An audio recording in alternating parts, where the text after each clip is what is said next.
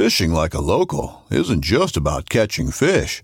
It's about connecting with the environment and the people who call it home. It's about hearing the stories and traditions that have been passed down for generations and sharing unforgettable moments with the people you meet along the way. Fishing like a local is having an experience that stays with you forever. And with Fishing Booker, you can experience it too, no matter where you are. Discover your next adventure on Fishing Booker. At Midway USA, we know the AR-15 is one of the most popular rifles in modern American history. Known for its modularity and widespread use, it's often considered essential to any gun collection. The essential things you need to run an AR-15 are usually always in stock during shortages, things like magazines and 5.56 ammo. Whether you're looking to buy a new AR-15 or buy parts for your modern sporting rifle, log on and for just about everything for the outdoors, shop MidwayUSA.com. Welcome back to the Paddle and Fin Podcast Network. We're brought to you by Yak Gadget for all your fine quality kayak fishing accessories. Go to yakgadget.com. Pelican cases, coolers, and lighting. Go to pelican.com. And the 153 Bait Company for all your hard and soft bait needs. Go to the 153angler.com. So join with me as together we dive into the tips and techniques that will help make us better anglers out on the water. Welcome back to the Bass Fishing for Noobs segment here on the Paddle and Fin Podcast. I am your host, Sean Lavery. So thanks again for joining me this evening. Tonight, for the first time on the Noobs show, we have a guest who's actually been on Paddle and Fin quite a few times before. He's been on the final cast with Brad and Josh, once for Wilderness Systems and once for his own line of brand of clothing line that hopefully he'll talk about a little bit tonight. But I wanted to bring on Josh Chrenko from the Smallie Talk podcast to talk about Fall River Smallies. Welcome to the new show, Josh. Thanks for coming on. Yeah, Sean, what's up, man? How are you doing? Not too bad, not too bad. Been a busy weekend for me. I had a tournament yesterday, and I was just waiting for that awesome fall Smallie bite that everybody's been talking about, and I actually stunk it up. I had a rough day. I caught 3 fish, 2 were measurable, and all the places I thought I knew where they would be, they weren't. And I been listening to the Faith and Fishing podcast, and my friend Cam over there does a segment called Learn from My Mistakes. And one of the mistakes I made was first I caught a fish second cast out on the water on top water, and I was like, oh, this is going to be epic. This is going to be the best day ever. And I kind of gave up on that topwater bite. I was like, well, I had a plan that I wanted to go execute, and I was like, well, I'm going to just put away my topwater and go down to this spot where I, almost always catch fish. And I probably should have stayed because I had 2 more misses on that topwater before I had left that spot. And, so learn from my mistakes. If you have something that seems like it's working, stick with it a little bit. So. Yep, for sure, man. But so for the folks who haven't heard you on Brad and Josh's show, just give the folks a little intro to who Josh Chrenko is. Yeah, sure, man. I would describe myself first and foremost as like just a smallmouth fanatic. Started fishing really when I was a little kid, real old enough to walk. I had a rod in my hand. My dad was a big bass fisherman and did mostly like largemouth stuff growing up. I had a boat. I had a bass boat before I had a car. Fish. My dream was like be a professional bass fisherman. I idolized, the Kevin Van Dams of the world, and had read Bassmasters magazines, nonstop, and just as life kind of, as everybody knows, takes turns and unexpected things. I ended up kind of not fishing for, it was probably 5 or so years of my life. I fished a little bit, but just wasn't using my boat like I wanted to. And, it had to do with girls mostly. It happens a lot of times. I've seen it time and time again. And then I remember I sold my boat and I bought a kayak as kind of like a little like, oh, well, I don't have a boat. I can, at least go get out in a kayak. My brother-in-law, he had bought one, same one as me, just a little crappy sit inside $300 special, and what it did is it got me out on the river, because I really, before that, I'd fished some tournaments in my boat on rivers, but it was pretty limited where you could go. And in Indiana, which is where I'm from, the rivers around here aren't very big, and the ones that we do have are pretty shallow. And I really just didn't have, other than wading creeks and catching smallmouth like that, I really just didn't have any experience putting much time into the rivers. And I always kind of knew smallmouth were cool. It's kind of one of those things like, yeah, they're really cool fish. There's always need to catch, but, just didn't catch them very often. And that kayak got me out on the river, and man, it didn't take long before I was like, this is so freaking cool. Like, I can go out. There's nobody out here. I don't have all these boats and jet skis whizzing around me. And I'm catching these fish that like fight twice as hard as a largemouth, and they're like exploding on top water. And it really, that was probably about, well, gosh, I'm 36. So it was probably 12 or 13 years ago that I sort of fell in love. And back then, kayak fishing wasn't really a thing. Like, it was just kind of getting started. Like, Right. There was like, a couple companies that had some like decent kayaks, but like nothing like it is today. And so it was kind of like right place, right time. That kayak industry was growing. I was getting into kayak fishing at the same time, and all these new kayaks were coming out. I was meeting, the Drew Gregorys and the Eric Jacksons and all those guys that like are now pretty staples in the industry. And it really just, it was like, once I fell in love with that, I kind of just, I'm the kind of guy, when I really fall in love with something, I dive in head first. And, after really pursuing catching smallmouth for, several years, getting better and better and better at it, people were asking me to take them out, that sort of thing. Decided to start a podcast. We're in our third season of that, finishing up our third season. And, Smallie Talks, what it's called. Basically, all we do is just talk about smallmouth fishing. And it's, I would say it's probably about 80% man-boy humor and then 20% fishing. My co-host is one of the funniest guys I know. He's a friend of mine that grew up with, really good friends with my brother, and we both just eat up with smallmouth fishing.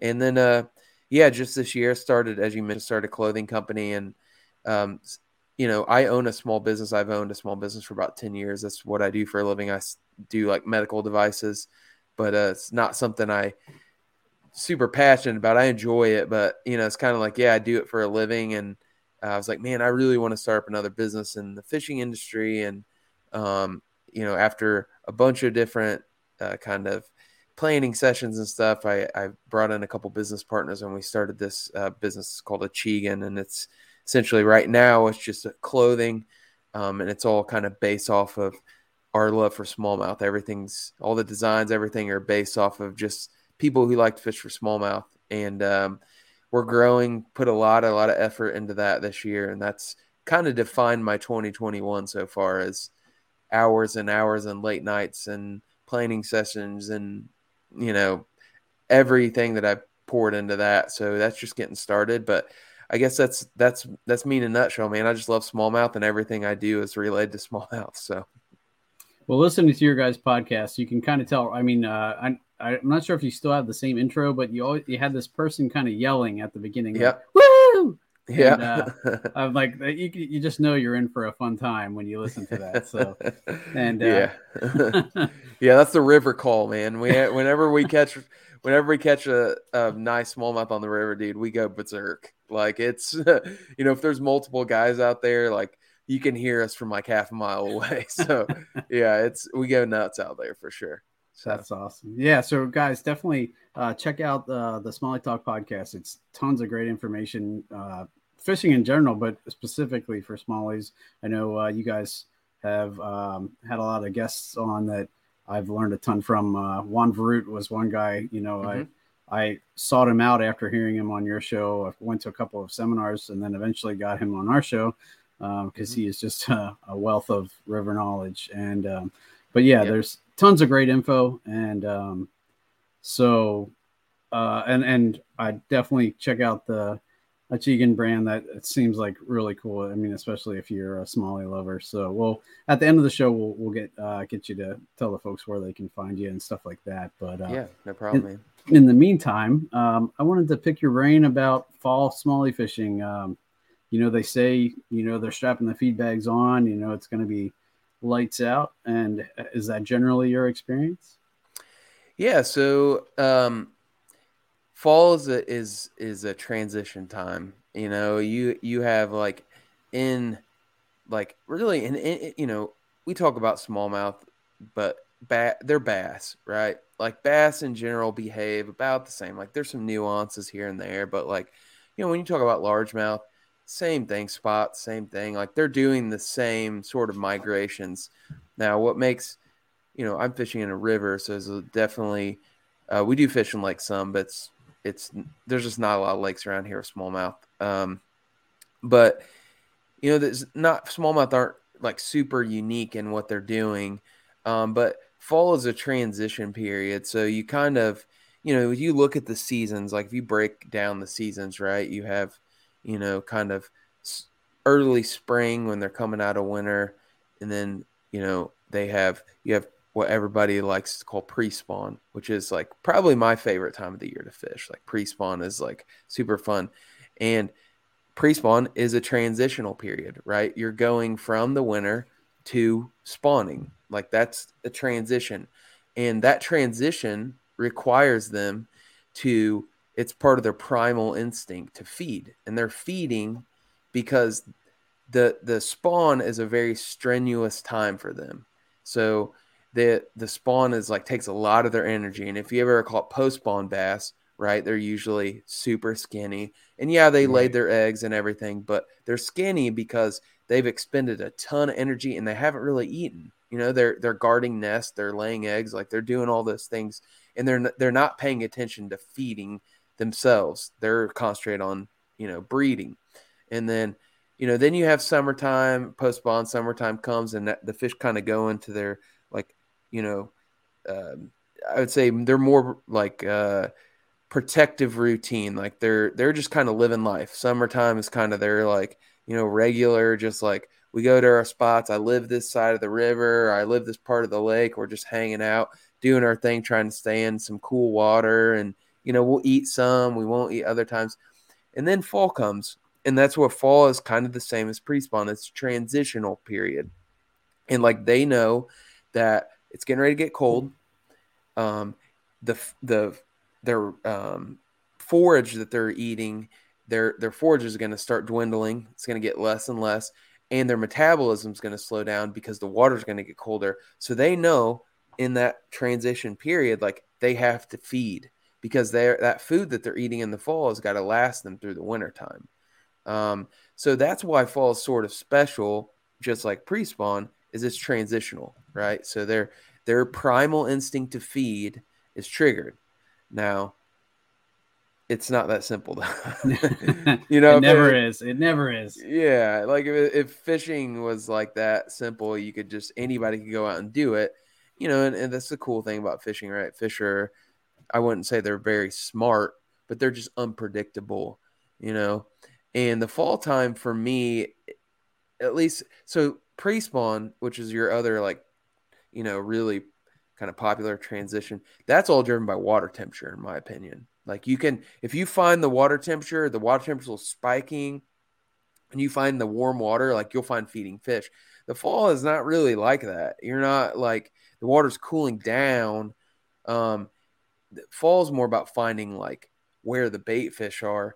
But in my experience, the feeding is very sporadic, and I don't know if I've really ever been able to figure out like any like pattern necessarily of like, oh man, this is happening. Like in the springtime, it's like you have like 2 or 3 warm days in a row, and you're like, man, I need to get out there because those fish are going to be feeding. The fall, sometimes if you get a cold snap, it will trigger them. But like sometimes it's weird. Like they'll feed for a couple days and they'll stop. They'll feed for a couple days and they'll stop. And I would say I'm not the best fall fisherman in the world. Like if there's one like weakness in my game, like I have trouble in the fall time. Really, like to me, it's like more of like you're either out on the right day or you're not. Right. But that's for me, I guess that's where how would I explain fall to people who are just kind of learning this sport. And you have, from a location standpoint, in the summertime, those fish are all spread out, especially your big fish. They're real territorial, so they're going to be like in their little their tree that they hang out in. They're in their riffle of their hand. They're in their little like domain. And the fall is when they start going from that place to where they're going to winter. And that's when you'll start finding them in wintering holes. And I can explain in wintering holes. I don't want to get too deep into it before we start. We can get a little more nuance with our conversation.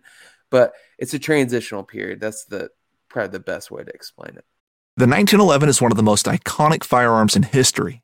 Designed by John Browning, the 1911 was the standard issue sidearm of the U.S. military from 1911 to 1985. While Colt produced the original, almost every major firearm company has produced its own version. It's wildly revered for its reliability, crisp trigger, and is still a favorite for all types of shooters. Whether you're looking to buy or build a 1911 and just about everything for guns, log on to midwayusa.com. And I know in my experience, I fish both lakes and rivers. I have the Susquehanna right by me, but I also have lakes. And in the fall on the lakes, generally what I'm doing is going around looking for bait balls. And, but there is no pattern to where they are other than where the bait balls are. Mm-hmm. In the summertime on the lakes and stuff, I know spots and I can go to those spots and usually catch them. But in the fall, it was almost the same as the river. Like I went to all my normal spots and, that's just not where they are. They're where the bait fish is, period. Mm-hmm. And, but on the river, it's a little weird because I don't generally, even in the fall, have much luck looking for bait balls, if you will, just mainly because the river is so shallow and I don't use my fish finder much. They don't school up like they do. Right. Yeah. In a lake. So so there's definitely, it's definitely a different game on the river. So that's what I was kind of curious, what kind of places you start to look for. Are you, I remember like Juan talking about finding the wintering holes and then finding the stops along the way to the wintering holes. And that's where he tends to start looking. Is that kind of been your experience or where you shoot to? Yeah, for sure, man. Like wintering holes, and it's one of those things is, like when I first started like fishing, I didn't fish in the wintertime. So like, I didn't really understand where those fish were that time of year. But I remember one particular trip I actually took with my dad. It was an overnight trip to one of our local, I would consider it my home river. It's pretty, it's like a mid-sized river. It's one of those, like it's a pool riffle type of river, so there's like very distinct, like fast water, slow water, fast water, slow water.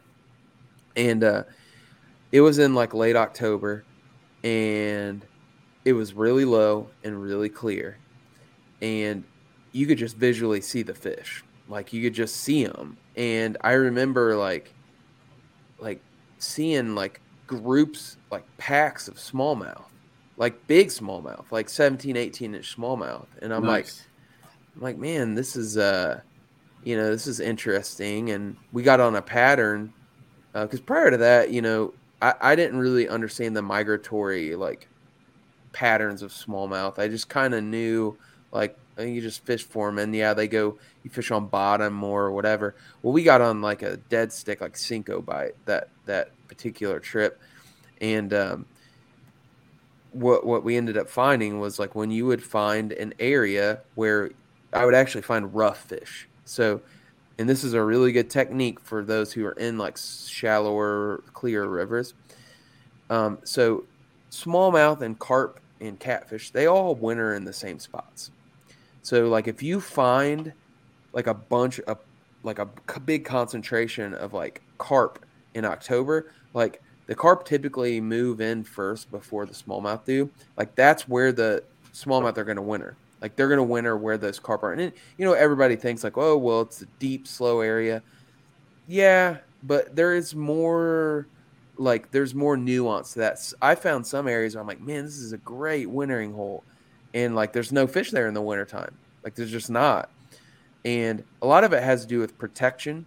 So if the river floods in the wintertime, they need a place to go to like really get out of that current because they're so lethargic in the wintertime that they can't expend enough energy to like survive if a flood washes them out. Right. The other thing, they don't move that far in free flowing rivers. Now, if there's a reservoir and it's dammed up, that's different. They'll run way upstream to the reservoir to winter because that's the safest place. But if it's a free flowing river and there's no reservoirs, like they're going to usually like where they spawn, where they winter, and where they're in the summertime is going to be like within like 3/4 of a mile to a mile. Interesting. Pretty like small area. And it's cool because if you find a big fish, like in the summertime, if you like miss a big fish, like you're like, oh man, that was a huge fish. And we've all been there, Mm-hmm. Usually you can find out where that fish is going to be at in the wintertime because it's like, all right, this fish is here in the summer. Like, where's the spot where they'd be in the wintertime? And if you get to know a river well enough, you can be like, oh, all these fish that are in the summer spot, this is where they have to be. And it's like usually a deeper area. Sometimes it's not the deepest, but it's going to be protected. It's going to be slow. There's usually going to be like a turn in the river or some kind of like feature that protects them when it's high. Like another way you can find winter spots is not that you want to be on the river, but when it's flooded, you can go see what areas are protected and what aren't. Because if you got water just ripping through there, they're not going to winter there because there's no protection. Right. But when you do find those wintering spots, especially if it's like, like an area, like, man, there's a bunch of big fish in this area. All those big fish are going to this one spot. And the most vulnerable that they are, it's probably like the like middle of the fall because they're where they're going to be at. They're going to be actively feeding, and they're all going to be in one spot. And usually the water's pretty clear, so you can pick them off too. So it can be a really fun time to fish, but sometimes like right now. I went out the other day and it was like 6 inches of visibility, and we're like, well, like. Right. There are no visual takes going on, and it's like I don't know where the fish are at because I can't see them. We weren't getting any bites. So, if you have some clear conditions, if it's really clear. If you have a river close to you that you're like, man, I really want to learn this river. I want to learn how to fish it in the fall.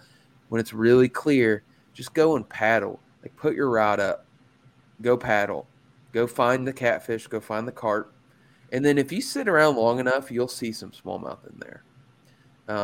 When they're moved in, like they're here where we're at, they're not there yet. It's probably about, I would say 2 to 3 weeks of maybe one cold snap, and they'll be in there, and they'll usually be in there from like around here from like the second week of October through like the second week in November was when they're like still pretty active, and then they start getting real lethargic and really hard to catch.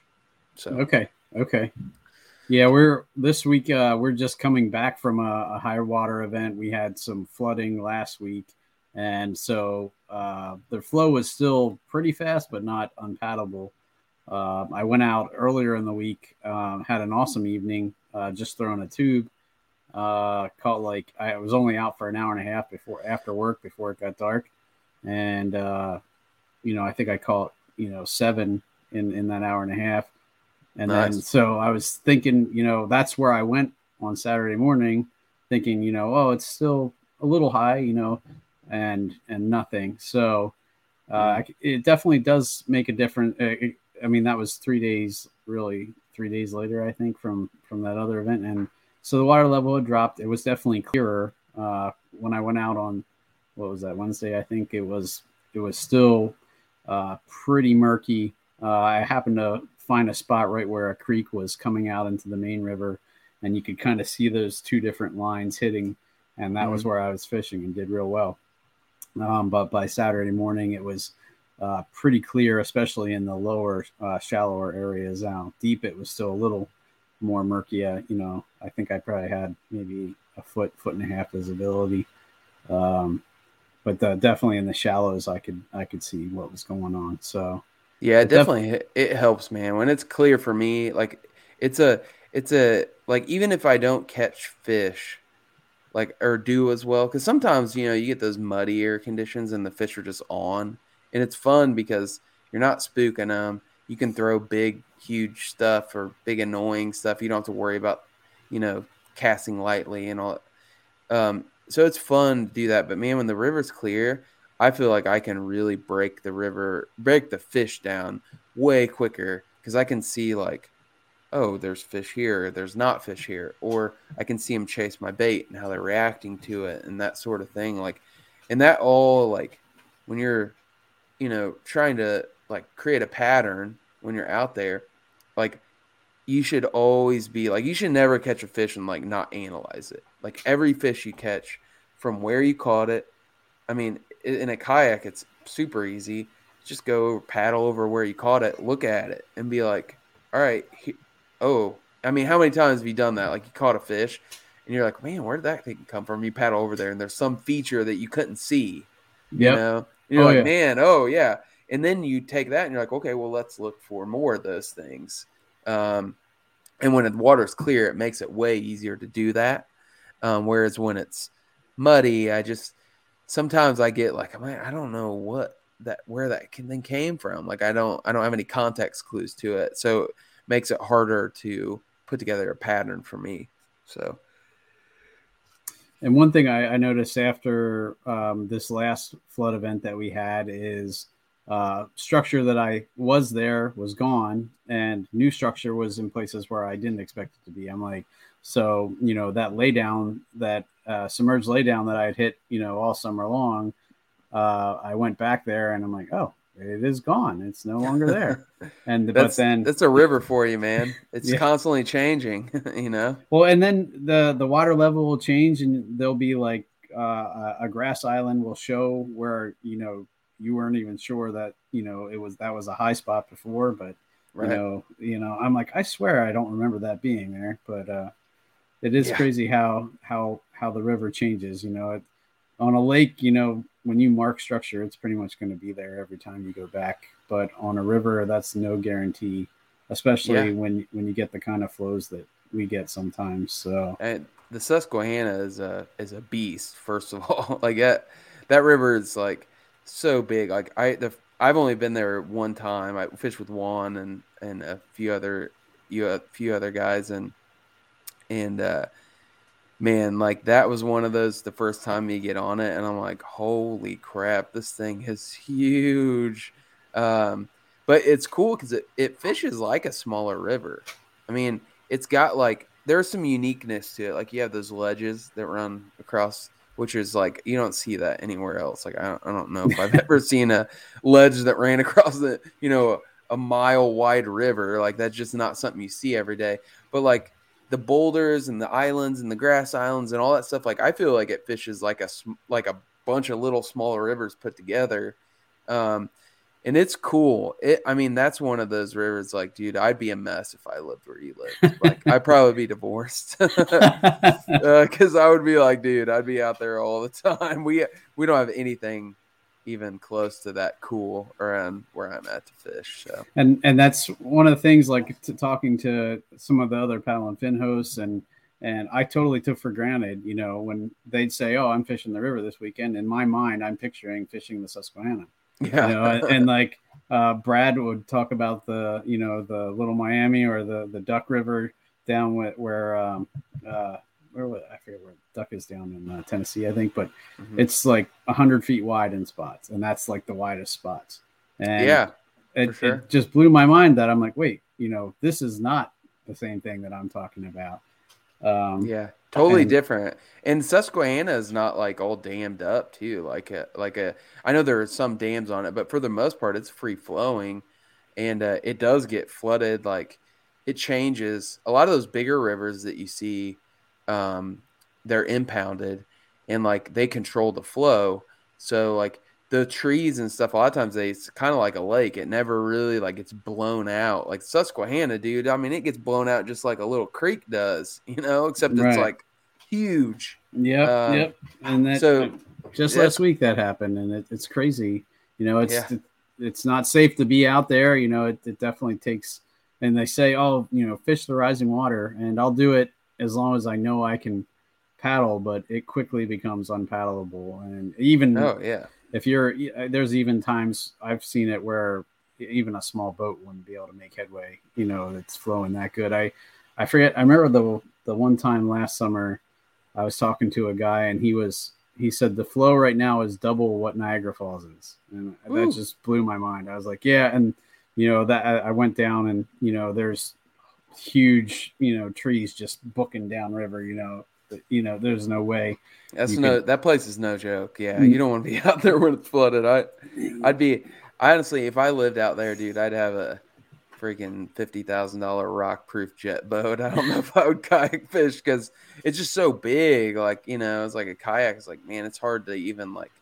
Whether you're just looking to stay warm during a hunt or need maximum concealment, the clothing you wear can make or break a hunt. At MidwayUSA.com, we understand hunting clothing has come a long way with more meticulously crafted camo patterns, advanced scent control technologies, and weatherproof options to withstand the elements. Hunters have to wait until their favorite season, but shouldn't wait on gear, which is why Midway USA offers super fast shipping. When you're ready for your next system, log on to MidwayUSA.com. Like I said, when I first got out there, I'm like, well, I guess I'll go fish one of these islands out here. Just like paddled over there. Caught an 18. I'm like, holy crap, dude, this thing's full of smallmouth.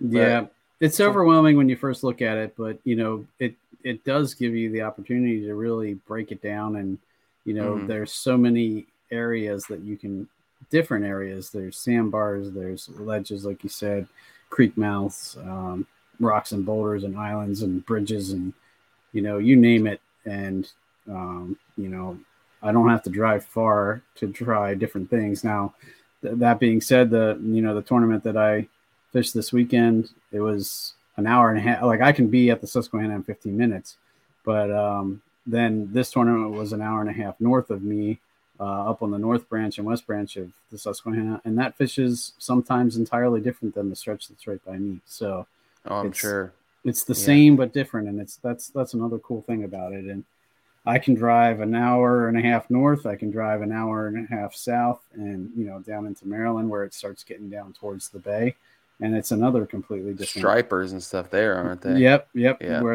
in the Susquehanna Flats and down getting towards the bay, you have the stripers, and now snakeheads down there. Snakehead's the new big thing down on that end. So that's cool. Yeah, it's definitely a unique fishery, and I'm blessed to live close. And luckily, I moderate my fishing enough that my wife still, tolerates me. It's a constant challenge for sure. Amen to that, man, for sure. Yeah. So it's definitely, anytime I'm sitting around, I'm like, you know what? In 15 minutes, I could be fishing. Yeah, yeah. I don't have that. Like I said, it's probably a good thing. I've looked at property on a couple of the rivers around here, because I really would like to get either a house or like a cabin or something like that. But I think it's probably good for a home base to be like at least 30 minutes from a good river, because if it's not, dude, it's bad news. But yeah, it's definitely cool, man. How far are you from like Harrisburg area? About half an hour from Harrisburg, half an hour south. Damn, dude. Yep. Oh my God. Yep. Yeah, and I know that place is like off the chain. Like it's crazy good. I was texting a guy tonight about it. He was like, we were talking about the Susquehanna, and it came up something, and I remember I had one evening. So we camped at it's the ferry boat campgrounds, and there's a ramp right there. And so we go out fishing during the day, and I'm already there, dude. I'm gonna fish. I'm fishing all day. Like, I'm not gonna go back and I'll like drink beer when it's dark out. Like, I'm not I'm not gonna do it during the day. Well, we'd do the main float, come back, and then I would just go launch at the ferry boat, the little ramp or whatever. Campground ramp. Yep. Yeah. So, it's like, it wasn't high there, and it was probably pretty like normal summer stage. So it's still, that river is moving, like to paddle upstream in it. Like it takes you're working pretty hard, especially with no pedals. And I paddled up. It was probably like 7:30. It was going to get dark around 9:30. I put in at 7:30, paddled all the way up, and I got up as far as I could go. I paddled for like 45 minutes straight. And I was like, I'm going to go as far as I can go, and then I'm going to turn around, and I'm just going to float back as the sun's setting. And so I get up there into this island, and I kind of get out and get prepped up, and I was like, all right, I'm going to turn around. And, dude, I started floating back down, and it was crazy. There were fish. Every one of those grass islands at the very tip of it, there were like smallmouth busting on like bait fish. And I was throwing a spinner bait, and dude, it was like everyone you'd come to. I didn't even have time to anchor anything. I just get like 2 or 3 casts, and I just like whack, whack, whack. I was whacking fish. I ended up in like an hour and a half. I caught 12 fish over 18 inches. Wow. I was like, dude, this place is nuts, dude. There's so many huge smallmouth in here. And I know that was in 2018. I know it's not fished as well the last couple of years from what I understand. But I think this year has been pretty good from what I've heard. No, I would say the last 2 years for me have been really good. There was like 2 or 3 years that I would say were down years. I remember talking to a smallmouth guide somewhere around 2018, and he's like, "Yeah, I'm taking clients out for catfish right now because I can't catch smallmouth." Yeah, I heard that. Joe Raymond was talking about that. I was messaging him about it, and he was like, yeah, he feels like the flatheads have eaten all the smallmouth. I'm like, dude, there's so many smallmouth in there. That's not even possible. And I caught it when I was there. I caught it. I don't know, it's probably a 30-pound flathead on a crankbait. Yeah. Towed me around for about 40 minutes. Nice. Yeah. So I know they're in there too, but dude, the smallmouth, that place is just like, it's the perfect, that stretch right there through Harrisburg. Like, I don't know how far up that good water goes, but it's just like the most perfect smallmouth habitat. Like when God created that, he's like, yeah, I'm going to make this like the perfect smallmouth river there, and I'm going to make it a mile wide. I mean, it's just so great. If it weren't for us screwing it up and, polluting it, I was going to say that's the unbelievable. The one bad thing they say about Harrisburg is the pollution up there. That at one point there was like open sewage just going in there, and like So, but like you said, it's definitely rebounding. Some of those companies that were dumping stuff in have been stopped, and finally, I think turning the tide on that a little bit, and you can tell because the smallmouth fishing is just back on the rise again. That's so good to hear. I'll have to go back there next year. Yeah, definitely. If you're in the area, let me know. For sure, man. You can bunk here. I got a spare bedroom if you're looking for a place to stay. Nice. Yeah, I'll bring the jet boat. I'll bring kayaks, the raft. I'll bring all of it. Nice. But yeah, it's cool, man. Well, I guess getting back to fall, is there anything specific that you think we should cover? I was wondering, do you change up baits or tactics at all in the fall? Yeah, so I definitely changed stuff up, no doubt. Kind of like what you were saying is like it's typically going to be more of a bait fish bite than it is a like your traditional crawfish or whatever. But here's what I have found is that if the fish are not feeding actively on bait fish, you can still catch them on like a crawl imitation. So it's kind of an either or for me. If they're like being aggressive and feeding on bait fish, and you can usually figure that. And it's weird in the fall. Sometimes they'll go like through periods of the day where they'll feed and then they'll stop. Mm-hmm. And usually you'll see like you'll see fish, running shad up on the bank, or you'll see them like hitting stuff like real aggressively. You'll catch a fish and they'll be puking out bait fish, that sort of thing. And then that may die down certain parts of the day, or, the next day may not be the same. And that's when, if you kind of know where they're at, they're going to be really close to those wintering holes. And, kind of classifying a winter hole, you have like the part where they actually winter, which is like the really like deeper slow area. It's like going to be like maybe in some cover, and it's going to be like really protected. And then you have like, think of it like a pool, you have like a top of the pool where it's like fast water, and you have the bottom of the pool where the pool's starting to pick up speed and into the next fast water section. And they'll usually be like in the top or the bottom of those pools in the fall. And you'll catch them. And then sometimes they'll be cruising maybe on the banks where it's a little shallower. They won't be like in the deep spot. You catch them in the wintertime and they're like stuck to the bottom. I've caught them with mud on their bellies before. Right. They're like down in the deepest part. And that's, like I said, it's either like a bait fish imitation, which for me is always going to be a fluke, because I don't think anything imitates it as well as a fluke. You can throw spinner baits, you can throw other things, and they'll hit them. I just think a fluke is like the best, or anything like a soft jerk bait for me is like the best imitation of like an actual like injured bait fish that you can throw. And then if they're on bottom, like a Ned rig or a tube or something, just imitates a crawfish. I love those in clear water, those crawl Z's. Yep. On a little offset Ned head. Like, to me, that's like, it doesn't get any better than that from a crawl imitation in clear water. They just like, dude, it looks just like a little crawfish. So I'll like usually just those two things, and then you'll get on some topwater bites like in the fall, like if they're chasing. I don't personally think that's the most effective. Like in the fall, topwater bite can be had, but I think if they will hit topwater, they'll probably hit a fluke, and they'll hit a fluke better. Okay. That's sort of my theory behind it. Well, that's on Saturday morning. I got that first hit, like second cast, and then I was throwing a spook, and they kept just bumping it, not committing to it, and that's why I kind of gave up on that and went down. But you're probably right. If I would have tied on something that would have been a little subsurface, maybe, not quite just on top, I think. And I had just watched a video on fluke fishing about,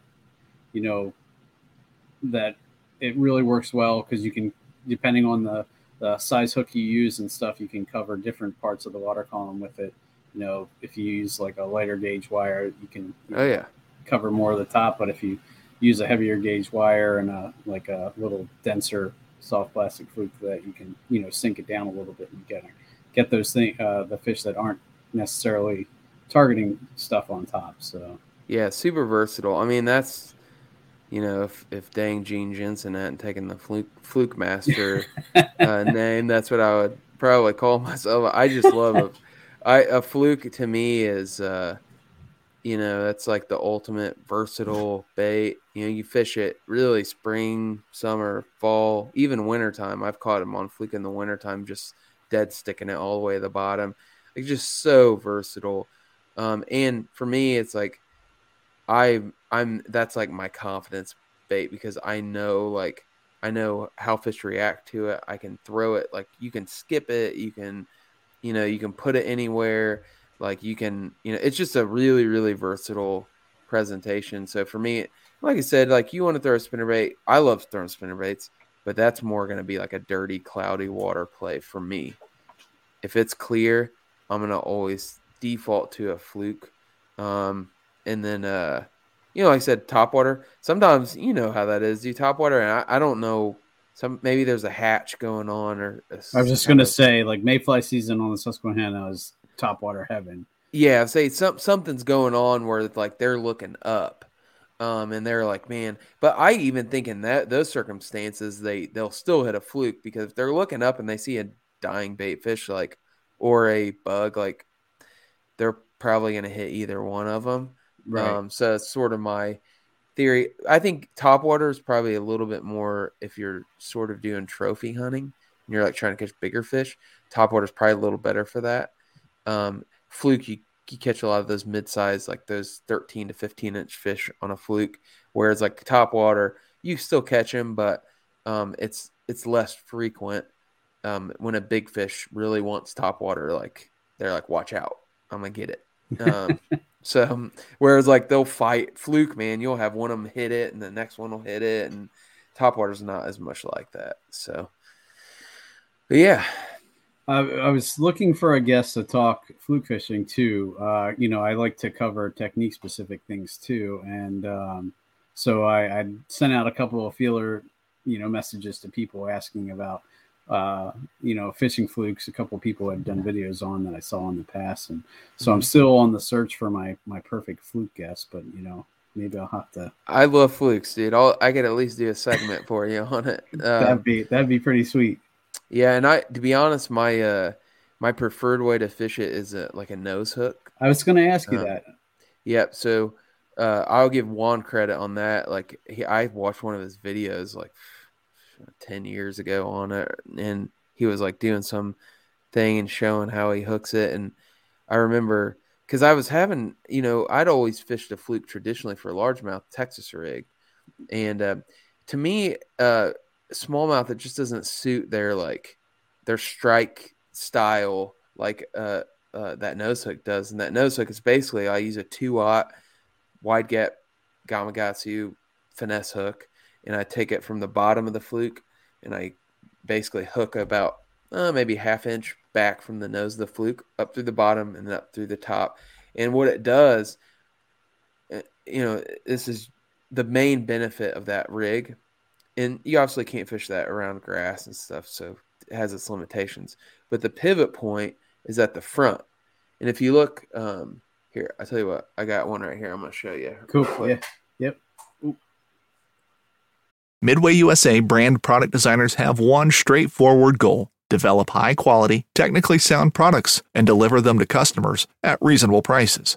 If you are immersed in the shooting sports industry and pay close attention to every single detail, you know our products are built right and stand up to everyday use. Who has shooting mats and range bag systems to hunting clothing and just about everything for the outdoors? Log on and shop 24/7 with super fast shipping. MidwayUSA.com.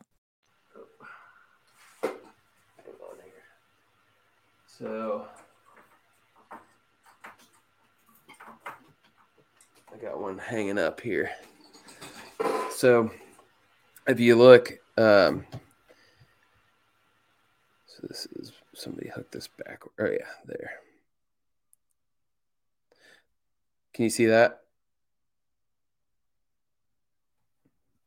Hey there, Sean. I lost you, bud. I'm here. I'm just Oh, I got you. I was making you bigger so people could see it. Oh, so yeah, no, it's all right. Well, if you look, this is the type of hook I use, and so it's going through the bottom. It's back a little bit, and basically what that does is when you jerk it, it creates a pivot point at the front of the fluke. So instead of your hook being back here, like your line's right here, and when this darts, that kind of is like acts as a hinge at the front of the fluke. And really, if you compare them side by side, there is no comparison. Like a Texas rig action compared to like a nose hooked action, totally inferior compared to this. okay. And when the smallmouth, if you ever like pay attention when a fish hits something, like they usually are hitting at the nose. They're hitting at the front of the bait. Now, if they're hitting at the back, you're probably not gonna catch them anyways. That's like irregular. Like when a fish is wanting to kill something, they hit it at the head. Right. And because you have this exposed hook, they eat it, and man, the hook sets are just like, you don't even really have to set the hook. I mean, I do kind of snap my wrist a little bit, and it usually, if it does it right, it's going to catch it right in that hard cartilage on the roof of their mouth. And like, dude, it ain't coming out. Like, it's hard sometimes. I have to, get some pliers out to get it out of their mouth. So hook sets are good. I have way higher hook set ratios with this rig. It's a better action. Like the only downside to it is like two downsides. One, you can't fish it around, real heavy cover or grass. So that's the only time when I'll fish like a Texas rig. the other part is you go through a ton of flukes because this, it's only got this little bit of plastic and it just will tear. You'll like make a cast and the fluke will go, boom, a mile into the woods. So I'd say probably go through a pack of flukes every like 4 hours or so. Are you mostly using like Zoom Super Flukes, or do you have a brand that you prefer? Definitely Zoom Super Flukes is my preferred, and probably more just because I like the split tail. I think, and there are other brands of split tails, so like I don't, not like I'm against another brand, but these are just so widely available. Like you can walk into any Walmart in any part of the country and get, 20 packs of flukes. Like to me, like and I go through them so frequently, I don't have time to like get on Tackle Warehouse and order these special ones. I just go through them way too much. Like if you look back behind me, I have boxes and boxes of flukes, dude, just like tons of them. Cause I go through them so much, and I keep colors really simple. White pearl. I use an albino shad, which is like kind of more translucent. So if it's like really clear, that albino shad does a good job. If it's just kind of normal clear, to like cloudy, the white. And then I just recently started using jet black flukes. Okay. And I have not heard of that. Yeah, you can't get those at Walmart. You got to order those. So I ordered like 50 packs of them or whatever. Because I was like, oh, those are cool. And that's like if it's a little dirtier water. And I wouldn't fish that in like super muddy water because a fluke doesn't really put off much vibration. Right. And I think that's important in muddy water. But like if you're like looking at 18 inches of visibility or so, which is like cloudy, to a little dirty, like those black flukes, freaking killer. So I probably shouldn't have said that. But like I use them and I've had some killer days on a jet black fluke. So interesting. I always kind of gravitate toward the whites and stuff, but I'll definitely have to linger a little longer in the fluke aisle next time and take a look see if I can find some black ones. So yeah, the black's pretty. I've only found them at like on Tackle Warehouse. Okay. But it's a stock color for Zoom. It's just not popular. So, and there are other shades of darker, you can get like a watermelon or green pumpkin or. Yeah, I was going to say. It probably works similar. It's just, black is like, nobody else is throwing this. I'm going to throw these. So, yeah. And then line preference, you throwing fluorocarbon or yes. leader? So I'm pretty much across the board. Besides my crankbait rod, which is mono, I'm running braid with a fluoro leader, and I pretty much run a fluoro leader on everything besides like if it's muddy and I'm throwing a spinnerbait or something like that. Like even some top water, I'll put some fluoro leader. It just depends on how clear the water is and that sort of thing. But fluke is. If it's clear enough to throw a fluke, like I'm going to have a fluoro leader. And I usually do. Like I try to, honestly, when I'm out there, I take 3 arm widths of line, which is probably about 8 foot or so. Mm-hmm. And then that's my leader length. And I just keep using that leader until it gets short enough to where I'm like, all right, I need to retie. But, yeah. It sounds very similar to my setups. On the river, pretty much every rod I throw is braid to leader. With the same thing, I basically do a rod and a half length of leader, which generally just enough to keep the knot out of the reel. Yep. Yeah, for sure. And I will say the fluoro is one thing I don't mind spending money on. I'm not like a gear guy. Like I have nice setups, but they're not like, JDM stuff or anything like that. But like the fluoro, I really, really like the Sunline FC Sniper.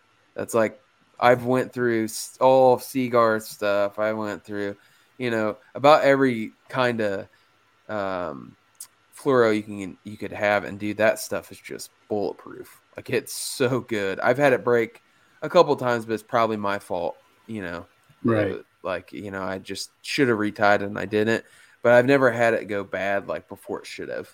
And that's, to me, is the, hallmark of a really good fluoro. So, and the nice thing about doing just leaders is you're not, burning a whole spool at once. Oh yeah, a spool will last you quite a while when you're throwing pure fluoro sucks. I've done it before. It's like, dude, this is terrible. I mean, I'm sure they make those like kind of hybrid lines. I know Uzuri makes one that guys like a lot, so I'm sure that would be better. But like, I haven't found a pure fluoro that casts like even close to the way Braid casts. Right. So, and Braid has its frustrations, he gets knotted up, it gets twisted easily and that sort of thing. But Braid I have confidence in that. Over the years, I've tried different things, and it's like that. I use that super slick Power Pro. It's pretty much that 8-strand braid on my open faces. And I do throw a fluke with an open face. Okay. Pretty exclusively. I have a 7-foot medium light with a 2500. I don't even remember what the Shimano. It's a real popular one. They changed it to the Vanford this year. Okay. But yeah, that's my go-to 7-foot medium light with a 2500 spinning reel, dude. I am surgical with that. So. I was just going to ask, and then your retrieve is you vary it up at all, or it's pretty much, cast, let it sink a little bit, jerk occasionally. That's sort of like where I feel like experience with a fluke really, like, I never throw a fluke the same. Okay. Like, I'm always doing something different. And sometimes, like, we had a trip recently where we went to Michigan, fished the Muskegon River, and we were in a jet boat. But my buddy, the other guy that hosts Smallie Talk with me, I was in the back of the boat at the time. He was in the front. And, like, we're both really experienced guys. Like, he fly fishes more, but, like, he's still really good with conventional. And, like, dude, I was catching, like, 4-1 when he was catching. And he was getting, like, pissed off. And he's like, dude, why? And he's in the front of the boat, And I'm like, he's like, well, what are you doing differently? And I was watching him. I already knew what he was doing differently. Is like, I would throw it like, and there was like in that particular river, there's there's like a grass line, like a weed line, and it was off the bank, and the fish were kind of sitting like out from the weed line about a yard or so. And what I would do, I'd throw it kind of up right on the edge of the weed line, and I'd pop it a couple times. And then when I hit that weed line, I would just let it sink for like, I don't know, maybe 5 or 6 seconds. And then really once I couldn't see it anymore, I just pop, pop. And then I'd let it sink again for 5 or 6 seconds. And dude, when it would sink, you'd see them, they'd come out and this is what's cool about a fluke. They'll come out and they'll like look at it. And then you can see them, they're like looking at it. And it's kind of like a game of like, you're like facing off with the smallmouth, like they're looking at it. And you just like, pop, and then they kind of come up again, and they look at it again, and then just keep, be patient, do it usually like the third or fourth time, dude. And then they were like, pow, they didn't hail it. And like he was working at jerk, he let fall, jerk, let it fall, jerk, let it fall, and he just wasn't catching the fish. And like, dude, they were being really, really, really intentional about their eats. Like they were like being careful, and that's where, to me, a fluke, dude, you can't do that with anything else. You do it with like a spinning jerk bait, maybe. It's right. Probably the only other thing you could do it with. But like, there's no other presentation. I feel like it's like, oh man, you can visually do that and be that patient, and they will like come up, and you can see the whole shebang. And it's fun, dude. I mean, it's cool to see a smallmouth come up and just blast topwater. Dude, when you like trick them into eating like that, it's a whole different. That's a whole different like type of satisfaction you get, from that eat. So definitely, it's so neat when you can watch them and just know that you got their attention, they're following it, and now it's just a matter of being patient enough and not overworking the lure enough to scare it away. Yep. 'Cause I've had that happen too, where I start getting he's there, and then I do too much, and they're like, oh, never mind, I'm gonna go. Yeah, and sometimes they want it like that. Right. It just sometimes they want like a perfectly like a good example of that would be like if you see him busting bait, like okay, well, like you work as fast as you can. You just like jerk. You Right. make that thing super erratic because that's what the bait fish are doing. They're like running up to the top and they're skipping on top. Like you want it to do that. Absolutely. But like a lot of times, like especially a neutral fish, because you have like active feeding fish, which would be like fish busting. You have kind of neutral fish, which are just kind of like hanging out and they'll eat if something's in front of them. And then you have fish that are just shut down, which that sucks. Right. You got to like touch them with the lure for them to eat it. But like those neutral fish, a lot of times they do want that like slower. And I would say the guys that I've seen fish, I fish with or, like talk with, and like that's probably the number one thing they're doing wrong from a lure presentation standpoint is they're fishing it too fast. Guys want to throw buzz baits and spinner baits and crankbaits and things like that, which is great when they're actively feeding. But dude, if they're neutral, a lot of times you got to coax them into it. So. Right. It's not necessarily a covering water technique, although it could be, potentially. But if you can see them or, where they are, then that's going to be, something that I'm going to go to, and you can cover water with the fluke. You're not going to cover it as much as like, whopper plopper or something like that. But like, it's also not like working on bottom. And if you're working on bottom, dude, you got to anchor up. You got to watch your line. And that's really why you're anchoring up, because you have to like feel the bite. Right. Fluke, you don't really have to do that. Like you see them eat it. Or if you do feel it, it's like usually like you feel like a tick, you'll feel that. So if you don't have to sit there and like wash your line, go sideways, Right. Yep. So yeah, man. Cool. Well, that was definitely some good info for sure. Now I'm excited to get. I just got, I had that tournament on Saturday, and I got home and an order of flukes had come in that I ordered. I forget what brand it was. I watched the video. This upcoming concert season will be all about the boots, and Tecovas is your stop for the best in Western style. Tecovas has seasonal and limited edition offerings this spring and summer, including men's and women's boots, apparel, hats, bags, and more. All Tecovas boots are made by hand in a time-honored tradition with timeless styles that are always on trend. And Tecovas has first wear comfort with little to no break-in period. It's hard to find this level of comfort paired with this level of style. Stop by your local Tecovas store, have a complimentary drink or two, that's WCB style, and shop new styles. The smell of fresh leather and friendly staff are at your service. Many stores even have leather custom branding to make your boots truly personalized. And with regular live music and events, there's no in-store experience like it. If you can't make it into a store, just visit tecovas.com. That's TECOVAS.com. They offer free shipping on all boots, as well as free returns and exchanges, and ship right to your door. Go to tecovas.com and find your new favorite pair of boots today. That's like, nice. Cool. I'll try that out. And I was hoping they would be there for the Saturday tournament, and I got home from the tournament and they were sitting on my, porch. But so now I'm excited to go try that, and definitely I'm gonna have to have you back on. We'll do a whole fluke episode and really dig in deep.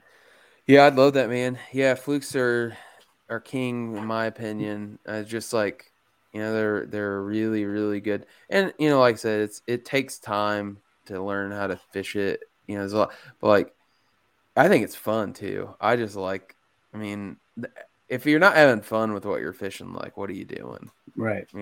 Like it's all great. Like those guys that have a drop shot and sit over 40 feet of water and, watch their electronics. But I guess that's fun.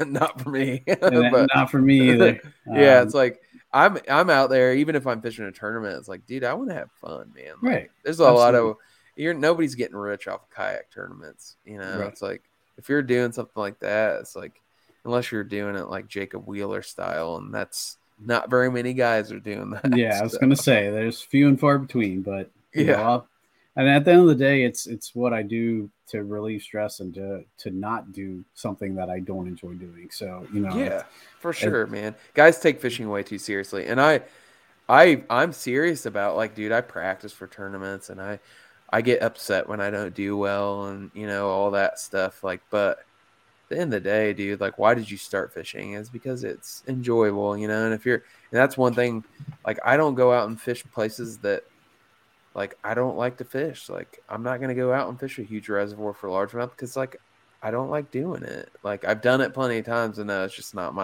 it's not what I don't get my kicks from that. So, Right. Rivers to me, man, it's just something about moving water, and especially in a kayak, dude, you're so intimate in nature. You're like down on the water, you're the current's propelling you, and you get to see those fish eat and stuff. Dude, it's so much fun. Oh yeah, yeah. Just being carried along with the current, and then you'll hit a spot where an eddy will meet, and all of a sudden your kayak will just turn and just sit when everything around you else is flowing like crazy, but you're kind of sitting right in that perfect spot, and then you can start making casts from there. Yeah, it's see so many cool stuff out on the river, man. Like cool birds and cool animals, and like stuff. When I was boat fishing, I was like, dude, I like turn the motor on, and I have a jet boat, so like in my jet boat's extremely loud because it's a 2-stroke. It's and that has its moments, but like there's nothing like a kayak, or like I have a drift raft. I saw pictures of that online. Yeah. Yeah. So the thing, but really similar to a kayak, is like it's just like human propelled, and like it's quiet, and you're really in tune with nature. Like, dude, that's the ticket, man. It really is. And I think that's why so many people fall in love with kayak fishing once they try it, because it really is different. Oh yeah, yeah, for sure.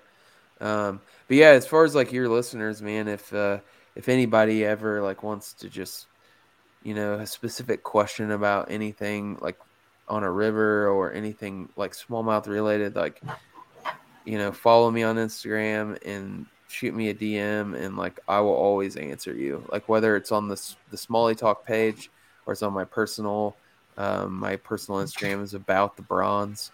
I will always respond. Sometimes my wife gets mad when I'm typing away on my phone, but you guys are like, oh man, I'm headed up north. Like, we're thinking about going to this river. Like, what do you think about this and that? And like, I'll give you whatever information I have. So definitely don't be shy with that stuff. Cool. So and any other sponsors or anything you want to shout out? Yeah, so I think you mentioned Wilderness Systems, and I have a huge banner back me there. Yeah, so Wilderness Systems, I've been on their fishing team for this is my 4th season, and definitely cool guys. Like I fish out of a Recon 120 HD. Got pedals for the first time this year after begrudgingly not getting them for a long time, and they definitely have their advantages. I ended up getting 2nd place in a big tournament this year, primarily because of pedals. Like I went upstream where everybody's floating downstream, and it helped me cover a lot of water going upstream because it's really hard to paddle. So those guys are great. They have put out a great product, and I think everybody kind of, if you're listening to this podcast, you probably know about Wilderness Systems. But the Recon is a great value price kayak with pedals. Good, really good kayak for sure. Sponsor wise though, I don't really do the whole pro staff thing. I own my own company, so it's kind of like my sponsorship. So that's where my money goes, is back into my companies. So, but yeah, I mean, Wilderness Systems has been good to me, so for sure. And where can everybody find you? Both your clothing brand and Smallie Talk. Mm-hmm. Yeah, so Smallie Talk is like I said, we're in our 3rd season, and we're on all the major platforms: Apple Podcasts, Spotify, Google. Same thing that you guys are on. That's sort of how the podcast world works: is you put it on a feed and everybody picks you up. And we're on pretty much all the major platforms. I think I did have to submit it to Spotify about a year ago. So, yeah, so Smallie Talk is spelled with the IE, so SMALLIE, talk 2 words. And then our Instagram is Smallie Talk Podcast, all one word. Achigan is we're kind of go by Achigan brand because the Achigan is universally used for some other things. So at Achigan brand on Instagram, our website is achiganbrand.com. And like I said, we have everything from this hat that I'm wearing here all the way to sun shirts and t-shirts. We got some new products we're launching. We're doing some like wintertime type stuff, some beanies, and And eventually we're going to get into like technical gear. So we're going to get into, hopefully my goal is to grow that into like a Sims type of company. Awesome. So we're going to have some, we're going to dive into the wet wading world, because I think it's an underserved market. We're going to maybe have some wet wading, like pants and shoes and that sort of thing. So be on the lookout for that. But for right now, if you just want to show your love for smallmouth, we got a ton of cool stuff on our website that's for sale right now. So awesome. So yeah. Cool, dude. Well, thanks again for coming on, spilling some juice about black flukes and all the other great information. And looking forward to having you on again sometime to really dive into flukes with me. So yeah, for same, man. And then also for your listeners, if they want to go buy anything from us, I'll give a discount code here. It's Bleed Bronze 15. So I do not advertise that. I'll message it to people on Instagram if they're like, let me, ask me questions about stuff. But Bleed Bronze 15% off of your first order. So you can buy as much stuff as you want, but it's a one-time code. So if anybody wants to use it, feel free to use that. So awesome, guys. So yeah, go definitely check it out. Use Bleed Bronze 15 to get 15% off. Thank you, dude. That's awesome. Yep, no problem, man. It was great coming on, and yeah, I'll have to get on here on the fluke episode for sure. Definitely. Awesome, man. Well, everyone, thanks for tuning in. This has been the Bass Fishing for Noobs segment on the Paddle and Fin podcast, where we bring you the techniques, the tricks, and the tips to help you rip more lips. Have a good night, and we'll catch you later. Nice. Thanks for tuning in to another killer episode on Paddle and Fin. Don't forget to go check out our website at paddle_and_fin.com. Don't forget to check out the YouTube channel at Paddle and Fin. If you got a question, comment, want to hear from a future guest on a future episode, feel free to email us at paddle_and_fin@gmail.com. Don't forget to follow us on social media at Paddle and Fin on Facebook and Instagram. Shout out to our show supporters, Angler. The Angler button and app just makes for a better time on the water and creates a virtual logbook for every fishing outing out on the water. Shout out to Rocktown Adventures, located in Northern Illinois, for all your kayaking, camping, and hiking needs. Shout out to Jigmasters Jigs. When in doubt, get the jig out. Go to jigmasters.com.